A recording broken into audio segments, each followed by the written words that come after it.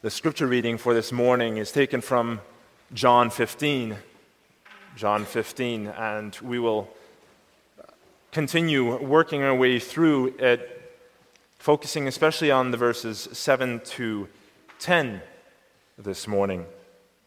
So in John 15, if you may recall, Jesus Christ has just finished the Last Supper, and he has arisen with his disciples after the Last Supper, and he now is walking through the gardens with them, walking through the countryside with them on his way to the Garden of Gethsemane. And you have all of these vines around. And here he teaches them, I am the true vine, and my Father is the vine dresser. Every branch in me that does not bear fruit, he takes away. And every branch that bears fruit, he prunes, that it may bear more fruit. You are already clean because of the word which I have spoken to you. Abide in me, and I in you. As the branch cannot bear fruit of itself unless it abides in the vine, neither can you unless you abide in me. I am the vine, you are the branches. He who abides in me and I in him bears much fruit, for without me you can do nothing. If anyone does not abide in me, he is cast out as a branch and is withered, and they gather them and throw them into the fire, and they are burned. And here we come to our text. If you abide in me, and my words abide in you, you will ask what you desire, and it shall be done for you. By this my Father is glorified, that you bear much fruit. So you will be my disciples. As the Father loved me, I also have loved you. Abide in my love. If you keep my commandments, you will abide in my love, just as I have kept my Father's commandments and abide in his love. These things I have spoken to you, that my joy may remain in you, and that your joy may be full. This is my commandment, that you love one another as I have loved you. So far, the Word of God. Beloved congregation of our Lord and Savior Jesus Christ, today, as we continue looking at our chosen passage for this year's home visit season under the heading, Abide in Christ, we return to our Lord Jesus Christ as he's walking towards the Garden of Gethsemane with his disciples. It's April, the night is cool, and he is giving them these final instructions as he knows this will be the last night before his time on earth here comes to its pinnacle in his being crucified. Although they don't know it, he's been giving them final instructions and final encouragement through this to brace them as he prepares them for what lies ahead. Strolling through this cool evening, they walk past vineyards carefully tended, cleaned and pruned, bearing many flowers, pointing to a rich harvest to come. And it's with these images, as we've been seeing over the last week, that Christ has been teaching them in the first 6 verses of this passage. First, he's introduced himself as the vine and his Father as the gardener, or vine dresser. And by this, Christ has opened the eyes of his friends, his disciples, to the fact that God is beginning something new in him with this image of the vine and the fruit that it bears. In the image of the vine, he shows that God is gathering for himself a people from within the nation of Israel. But this will be a better vine, not a vine like Israel was so frequently described as a vine that would be destroyed, but a vine that will never come under condemnation and judgment of God because it's founded in himself. Second, he teaches them that people can only be included as the people of God. They can only find life if they are found in him, if they are found as members of him, Jesus Christ himself. Third, he's taught them that if they are truly members of the vine, they'll face pruning. God will cleanse them from sins and distractions that suck away life from the vine. This will be painful in their lives, but it's a reason for rejoicing because it means that they really are part of the vine. It means that the result for his disciples will be that they will bear even more fruit. Fourth, he's taught them how bad the situation of humanity really is. Mankind, having rebelled against God, has rebelled against everything good in this world. Certainly, God restrains the wickedness of our fallen nature so that mankind isn't as bad as they can be in every area of life. But having wickedness restrained, even to the point of resulting in remarkable acts of generosity and kindness, is not the same as having the life of Christ within. The only way to bear fruit that is pleasing to God is to have it come out of this life within. Come out of this life that is grounded in Jesus Christ. And without Christ, we can't do anything, he's taught them. And fifth, however, he teaches us that if we do bear fruit, that we will bear fruit if we are in him. That the good that those who believe in Christ do is genuinely good and acceptable and pleasing to God because it comes from this new life that dwells within them, even as imperfect as it can be to begin with. And it's with the end goal of this fruit, with the purpose of the vine being to bear this fruit, that he continues. And that we'll look at the passage, these verses 7 to 10, under the following theme and points: the portrait of a disciple. And we'll see, first of all, desire, second, sustainability, and third, fruitfulness. Having heard what Jesus Christ has said up to this point in these first 6 verses, the disciples are perhaps feeling relieved. Because they have listened to and believed in Christ, Christ has assured them in verse 3 that they are being treated like true branches of the vine.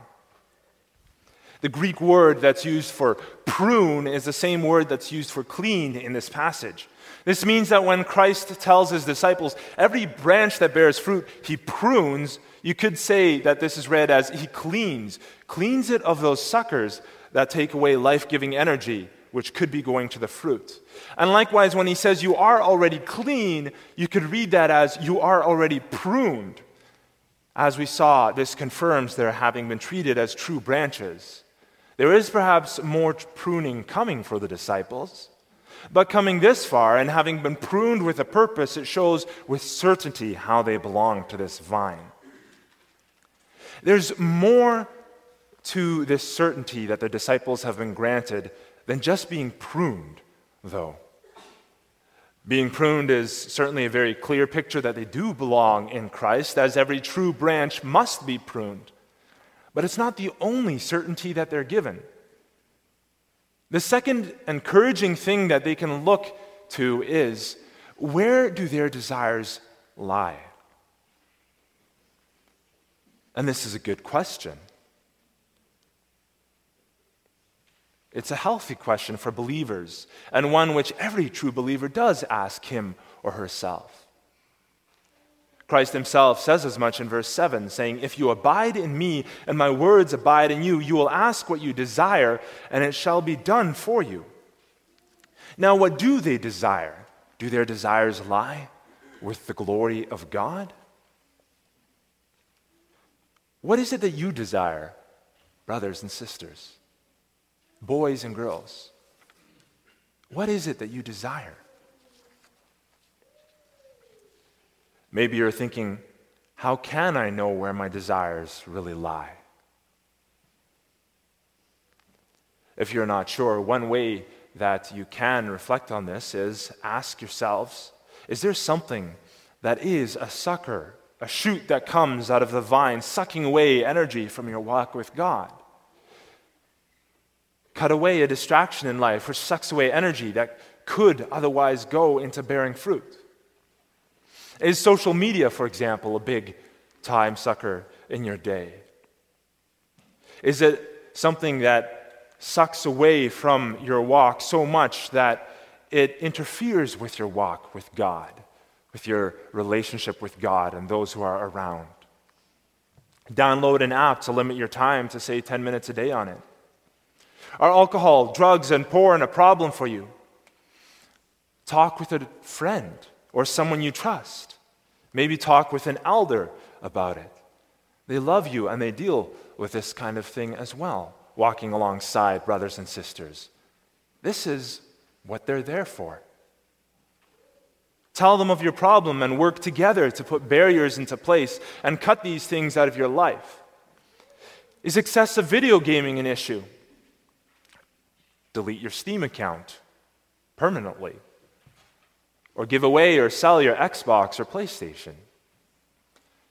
These things that rise up in your life, which you yourself, on reflecting on them, recognize that they actually are sucking away from your walk with God. Cut them out of your lives. But don't just cut them out of your lives. As you are cutting these things out of your lives and you're reflecting on them, reflect also on why have you done this? What are you hoping to accomplish? What will you now replace it with?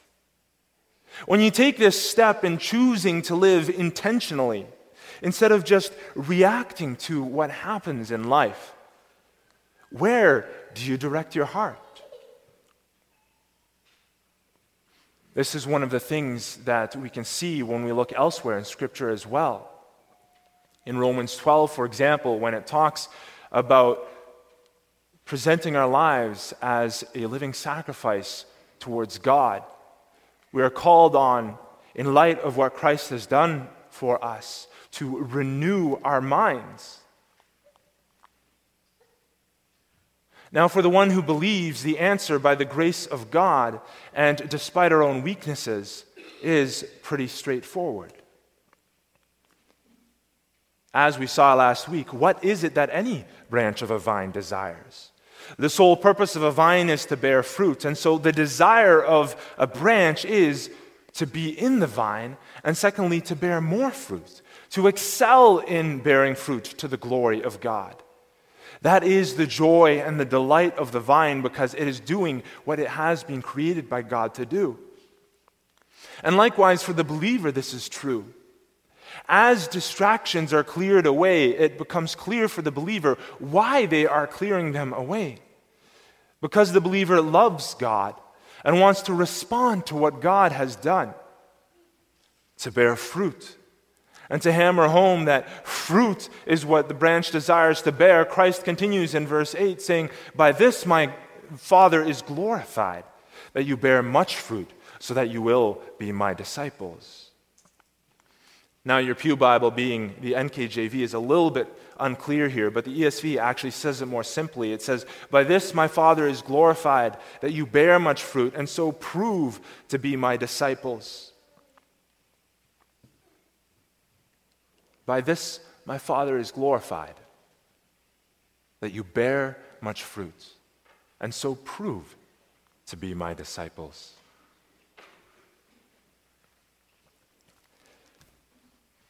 You might be thinking, my desires are conflicted inside of me, and I can feel this war inside of me. And this is the state of humanity in this fallen world. We struggle with our sinful nature. We struggle with our sinful nature each and every day. The Holy Spirit teaches us that the heart is deceitful above all things. Who can know it? And yet we can still see through what our actions are, through how we respond, that this is the desire of the believer. We recognize our conflicting desires and we repent from them. And we once again set our hearts on Jesus Christ, because this is the desire of the believer, the glory of God that comes with bearing much fruit. And it can start in a very small way, but it's still the desire of the believer. They don't just desire a better life. The Christian does not just desire inner peace, nor just release from anxiety, not just a desire to have a positive impact on the world, though all of these things are good things. But ultimately, through the fruit that you bear, to glorify God and to be confirmed in your faith is your desire as a disciple. And this brings us to the second point.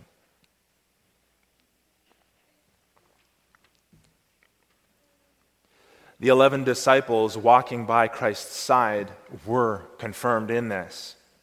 Christ has just shared what the desire of a disciple should be with them, and their response over the course of his ministry has been quite evidently, yes, I want to be like that. I want to glorify the Father. I want to bear fruit that proves I am a disciple of Christ, and I want that above all else. That is, the disciples who are with Jesus Christ right now, the 11. Judas at this point has already departed. And this is the desire of many of us here today as well, to bear fruit and to glorify God above all else. But before we bear fruit, we need to know where we find the strength to do so that when the time comes to bear fruit, we are actually able to do it, right? We need to be able to do so in a sustainable way so that we don't dry ourselves out, exhausting ourselves with the effort. And so in answer to this, Christ again gives us the picture of the branch of a vine. The branch also needs to be sustained. It needs this life energy to carry on. The branch can't bear fruit, he says, if it's not attached to the vine. Now, we get this. It's a pretty basic picture. Would you expect a branch that lies on the ground, chopped off, baking in the hot summer sun to keep itself from withering and dying? Naturally, the answer would be no, because you know that a branch can't do that apart from the plant. The branch needs the rest of the plant. It needs those roots which run deep to the water table to bring up moisture and nutrients. It needs the stem to carry life from the roots to the branch. And in the same way, the Christian needs to be living in Christ's love. This is what is at the center of what Christ teaches his disciples on this cool April evening. This is what sustains the life of the believer, remembering and living in the love of Christ. Verse 9, as the Father loved me, I also have loved you. Abide in my love.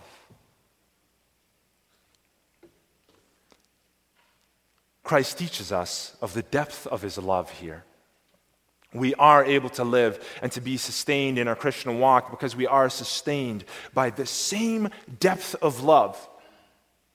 And think about this for a moment. We are able to live and to be sustained because we ourselves are sustained by the same depth of love, Christ says, that carried him to the cross and beyond it. We are able to survive pruning and to flourish and grow, to feed our desires, to glorify God in his kingdom, and to act on those desires because Christ loves us with the same very depth of love that was able to carry him through the hours that lay ahead of him. And this is something incredible to reflect on. Because if the love of the Father, Christ says, I have loved you with the love that the Father has shown to me. If the love of the Father was so great that Christ was able to go to the cross, if it was so great that it was able to sustain him, even after his Father had turned his face away from him, if it was able to carry him through, carrying the wrath of God against the sin of the whole world, how much more can it sustain us from day to day? The Father's love carried Christ through the cross and beyond. Christ loves you, believer, with the very same love. Do Do you understand the length, the breadth, the height, and the depth of that love? It can and it will carry you through challenges, fulfilling this desire to glorify God. It can and will if you abide in Him, if you abide in that love that He grants. His love is that deep, it is able to do it. It is able to sustain you in and through this. Abide in that love. So, how do we actually go about doing that then? How do we go about abiding in that love? Well, Christ shows us two ways in verses 7 and in verse 10. In verse 7 here, he says, "My words abide in you." Verse 10, he says, "If you keep my commandments, you will abide in my love." These two ways are the motivating factor. These two ways are the ways in which we can find strength for sustainable Christian living. Great. You might be thinking, the pastor is telling me just to read more and to be more obedient and all will be well. Well, that actually hasn't been working for me so far, so how can I think that it'll continue to be working for me? This actually isn't what Christ is saying, however. What are these two verses actually saying? They're actually saying four things. In response to the first word, "My words abide in you," we see the first two things coming out. It means that we are to, in the first place, rejoice in the reality of His love, this love that He has spoken of to us. Now, yes, this involves Bible reading, but it doesn't involve reading just for the sake of reading. Reading the Bible is not some magical formula that will fix your life as you do it. You keep up this routine and your life will improve. That's not how it works. It's rather what you are doing when you are reading that really drives home what Christ is saying. Dwelling on the fact that His love is real, and on the proof of that as it comes out in His Word. And the more we listen to what Christ has to say, and the more we rejoice in the reality of His love, the more we will understand how much He has sacrificed for us, how much we truly mean to Him. The more we'll be able to feed on the strength of that kind of love that He has expressed to us. One of the things that they speak about in a marriage is encouraging each other by words of affirmation, right? And they speak about how words of affirmation can really build up your spouse. We are reading words of Christ's love. We are gathering strength from Him, remembering what He has done for us. Second, depending on its support. When you say, "Let my words abide in you," you are confessing that you depend on its support. And yes, this involves prayer, but not just in the sense of do more Bible reading and do more prayer as these laws that are laid out for you that you have to follow. And it's not just a blanket prayer either. "Please help me today in everything that I need to do. Amen."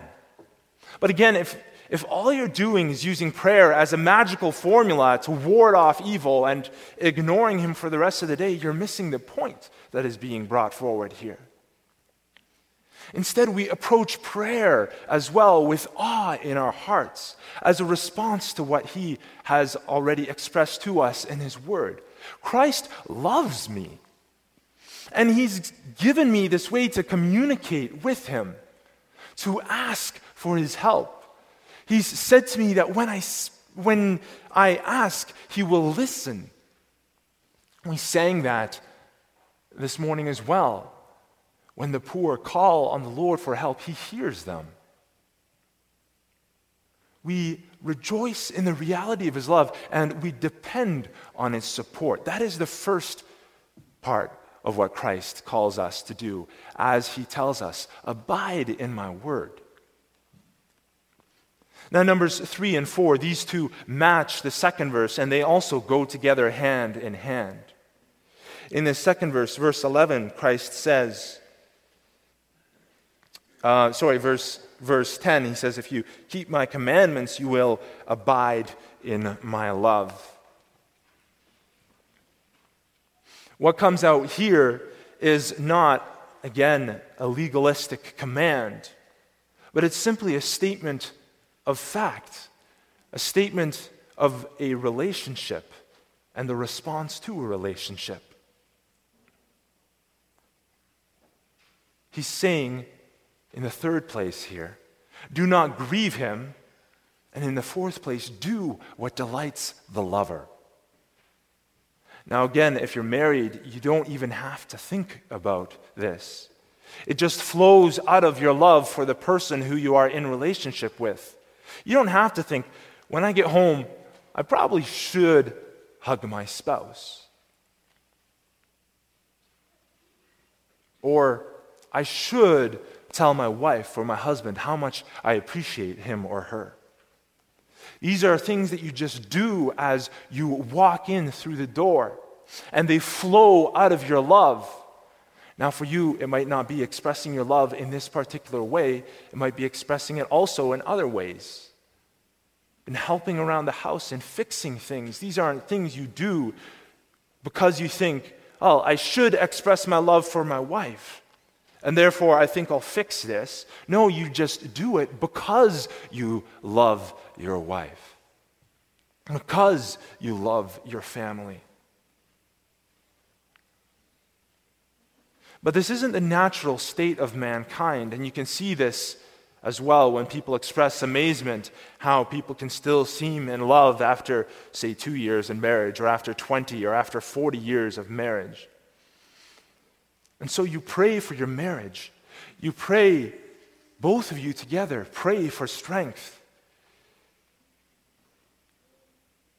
You pray to dwell in the love with which Christ has loved you, and that it can spill over to your marriage and through your marriage. And then God feeds your marriage with this sacrificial love and humility, and the desires to ask for forgiveness, the desires to give it freely, desires to change and to be givers instead of takers. These things all flow naturally as the love which God gives to you and the love which works itself out in your life deepens. We don't want to grieve, but instead we want to do what delights in a relationship. When Christ tells us to keep his commandments, therefore, it's not as a distant judge with whom we have absolutely no commandments, no connection, and who's saying to us, you need to enforce these rules. As if he's some judge on a bench enforcing the traffic ticket that a cop has given to you. No, we are in covenant with him. And it's a relationship which he says is no less filled with and driven by love than the covenant of a marriage relationship. So we don't want to grieve him. And we do want to do what delights him because of this love that is within us. This love by which we respond to him. This is what keeping his commandments looks like from a perspective of love.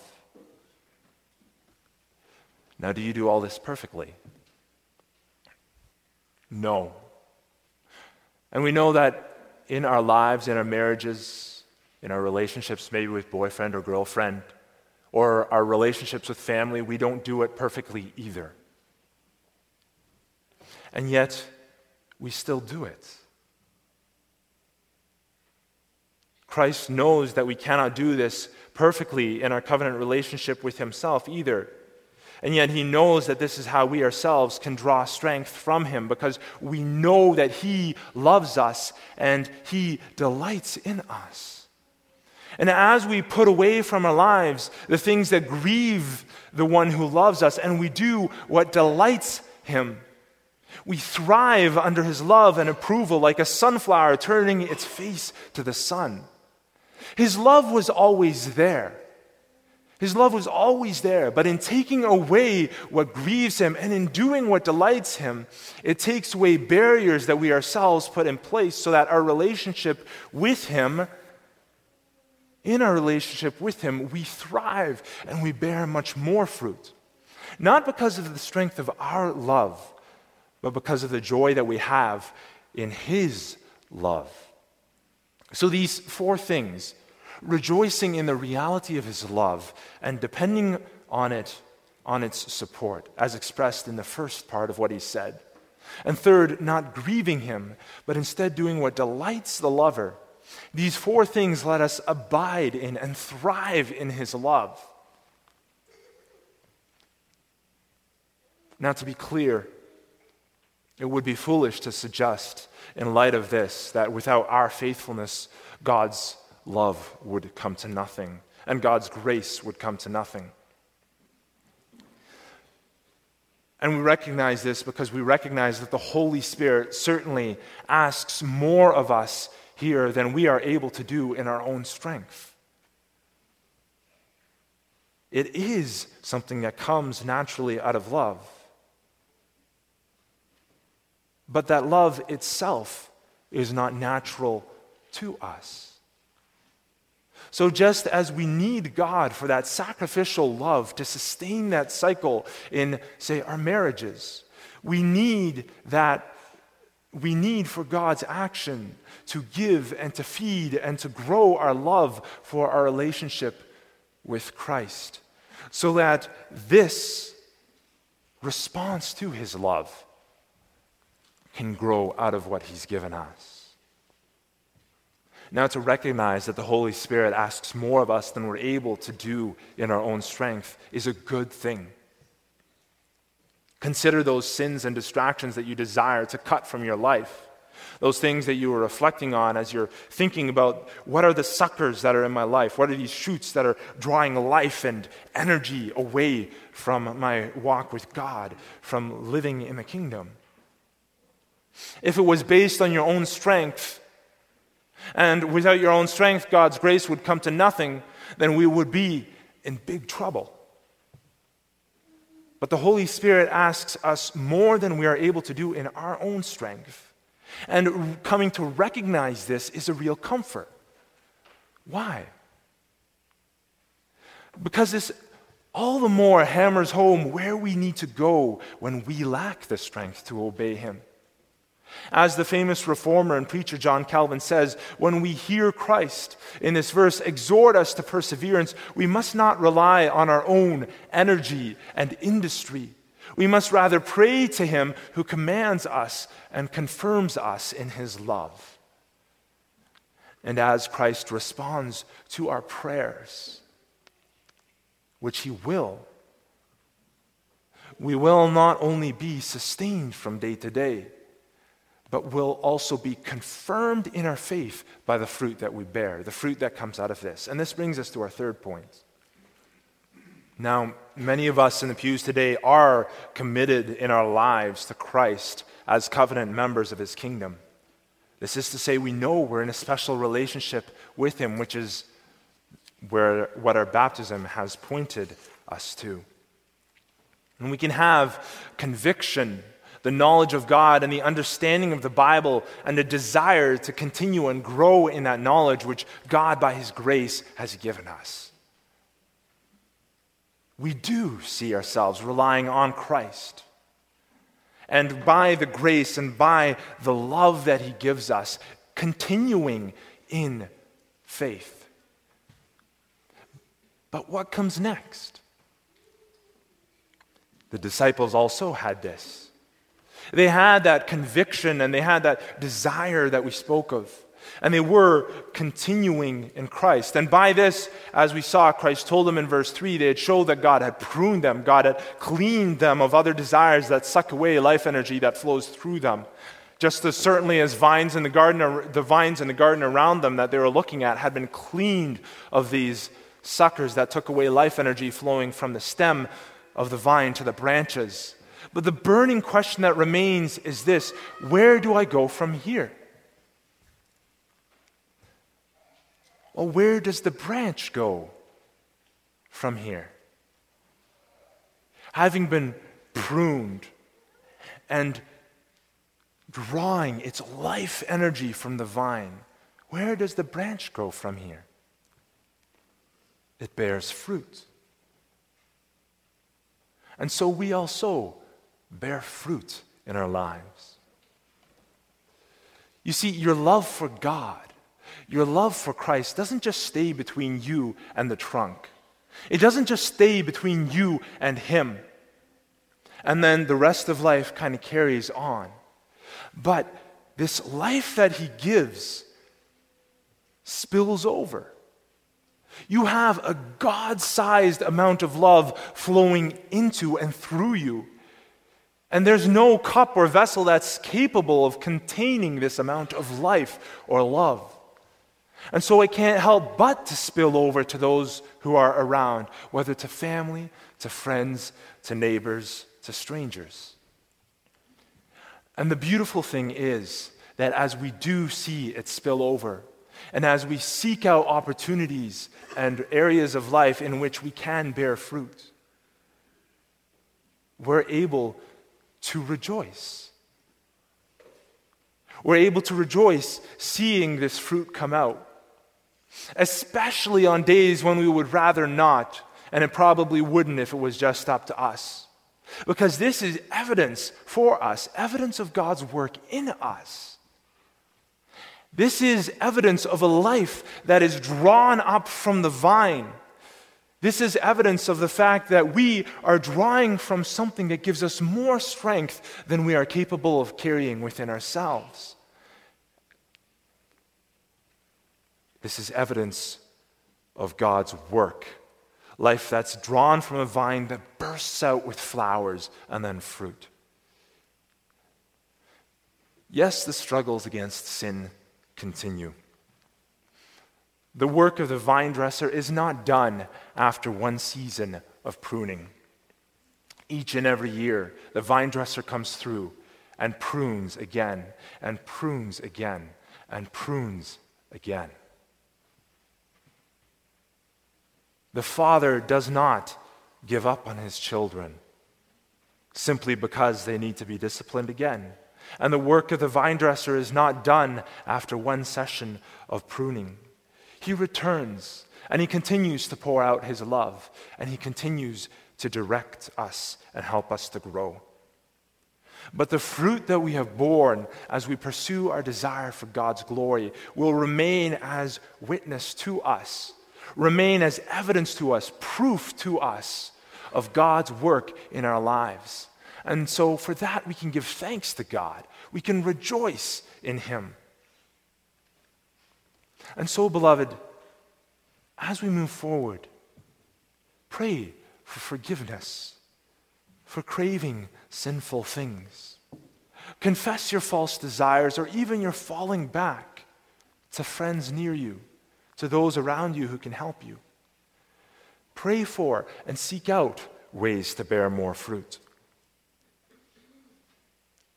And as you do this, delight when God once again confirms you in your faith by giving you your heart's desire, establishing you, proof once again that you are grounded in Christ through the evidence of the fruit that you bear. Amen.